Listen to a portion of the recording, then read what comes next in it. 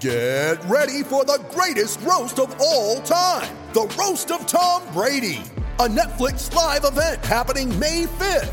Hosted by Kevin Hart, the 7-time world champion gets his cleats held to the fire by famous friends and frenemies on an unforgettable night where everything is fair game.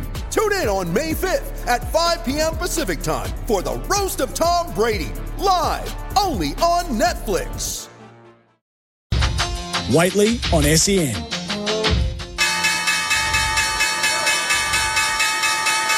I'm only ringing the trade bell to acknowledge that we lost 30% of our material, Sam. We're in correspondence on Friday morning. Didn't know that was I'm coming. out walking.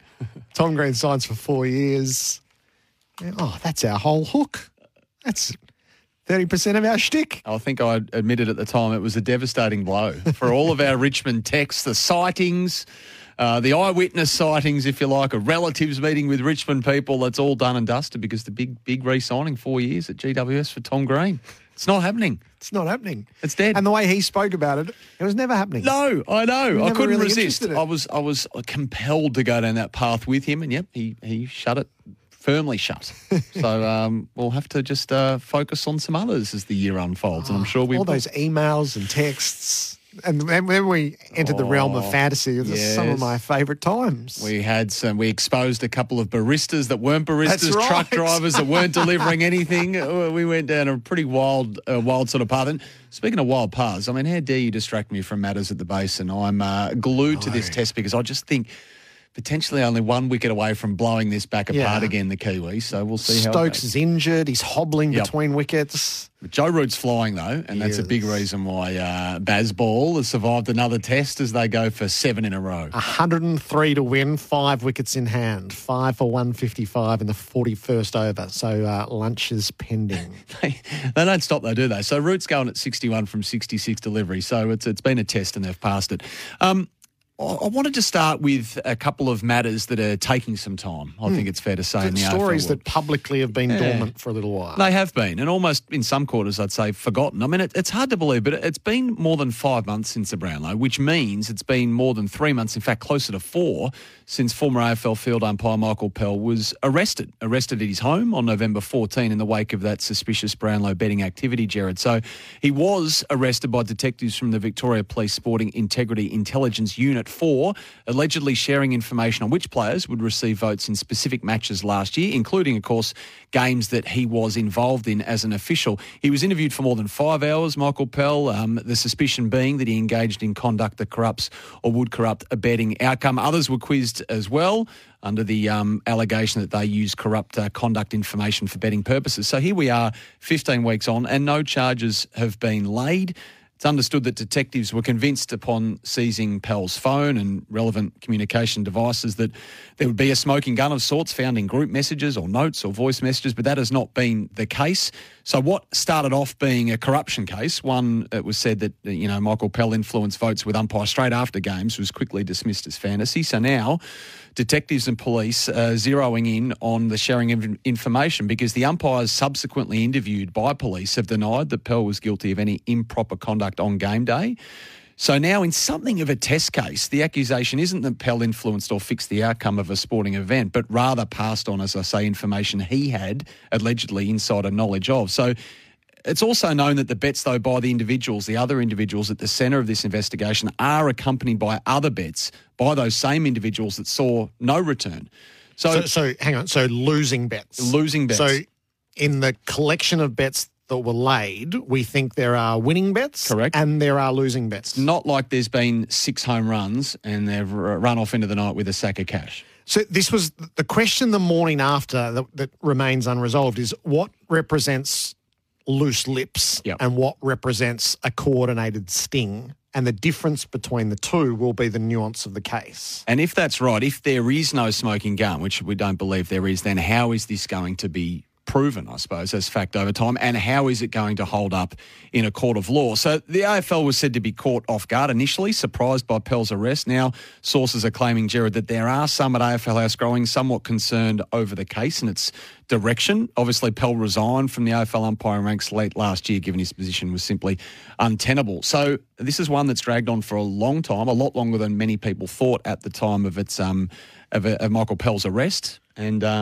now only a select few know exactly what's happening. So the laying of charges is the next step if there are charges to be laid, and the severity of what those are. And I think that remains an if charges are to be laid. Now, you would assume they are because police have come this far and it's been so public that you would assume charges will eventually be laid. How they hold up from there, who knows? Just as an aside, the Brownlow is such an unusual event, and we've spoken about this a lot in the sense that we're betting on something where the outcome is already known, kept in secret, but known. The Australian Communications and Media Authority only last December found that the Brownlow wasn't an in-play betting service under the Interactive Gambling Act of 2001. So that being live sporting event like we're watching here at the moment between England and New Zealand, you can't bet on in the app. You have to make a phone call to put a bet on in time. Now, the Brownlow isn't that because it's not classified as a sporting event. It's classified as a television event. So the amount of money exchanged and put on the table in train is so easy to do and so vast that there's just so much money changing hands. So it's an event that the AFL are understandably really fiercely protective of the integrity of. But there's a lot more protections that you can take. Yep.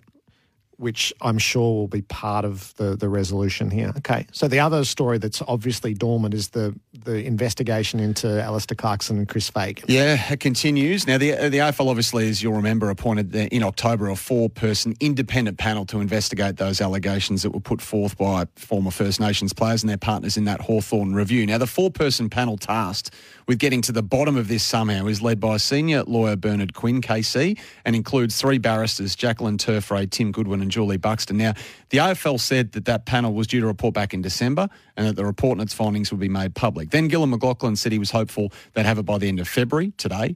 December's obviously come and gone. January's come and gone. Tomorrow it's March. So the AFL has no control over the process. Not only no control, but also not even any visibility. The independent nature of this investigation is being fiercely upheld to the point where, there might have been a knock on the door at one particular point asking for an update, and that door was slammed firmly shut. Right.